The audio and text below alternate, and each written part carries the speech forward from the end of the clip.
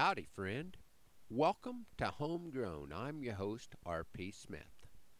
Beth was able to go out for supper with me on Tuesday evening. We had a very nice early Valentine's date with a couple of hundred other customers from the Evans Feed Company. The steak was excellent, and the entertainment really appreciated being able to swap a program for some feed for the rodeo horse, 4-H calves, market lambs, and the dogs and cats. I think those critters are a bigger part of our feed expense than the cow herd is. Beth and I spent Valentine's Day getting the sheep barn ready for the ewes that will start lambing any time.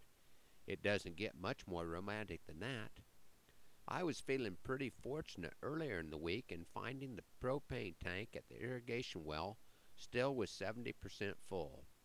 We had converted the well to diesel fuel 12 years ago, but had left the propane tank because we still had a tractor running on propane. With the sudden surge in the price of propane, I felt like I'd found a gold mine.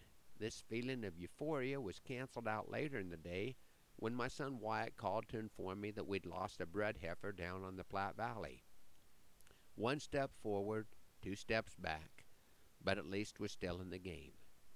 Sometimes I get caught up in the why me Lord mentality, but as I read the Bible, I don't find any stories about anyone that had everything go great for them all the time, including the Lord Jesus. I think what I'm supposed to be learning is that every trial is another opportunity to trust. Since Valentine's Day is not a too distant memory, I'd like to share a couple of poems for couples this morning. She's a snaffle bit on a silken string. He's spade, bit, and spurs.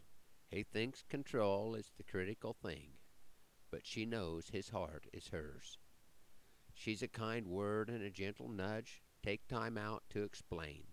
He's cracked the whip, and if it don't budge, more horses and a bigger chain. In nature, it's a mystery, the difference between he and she. That's how it's always been, and how it will always be. But somehow they muddle through in this world of give and take. Keep getting by and making do, and don't quit for pity's sake. She can't be hurried on a bet, and sometimes he's a jerk, but they love each other without regret. The Lord's mysterious ways still work.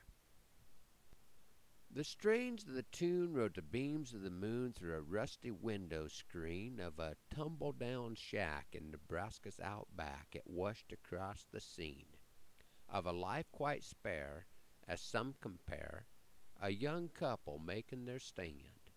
Few pleasures allow when you're living as cow and you're only a hired hand. The source of the tune, not coyote or loon, it drifted along on the breeze.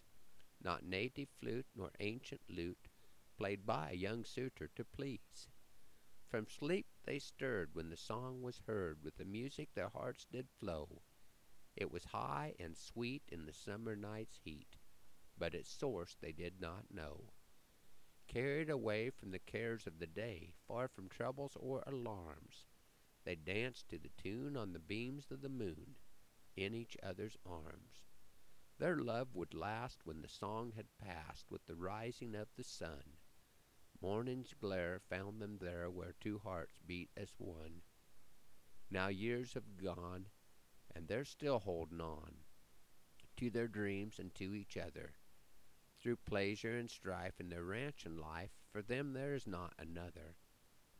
Up on the hill an air motor mill waits for the breeze through its blade, for some other night when the timing is right, for windmills, prairie lovers, serenade.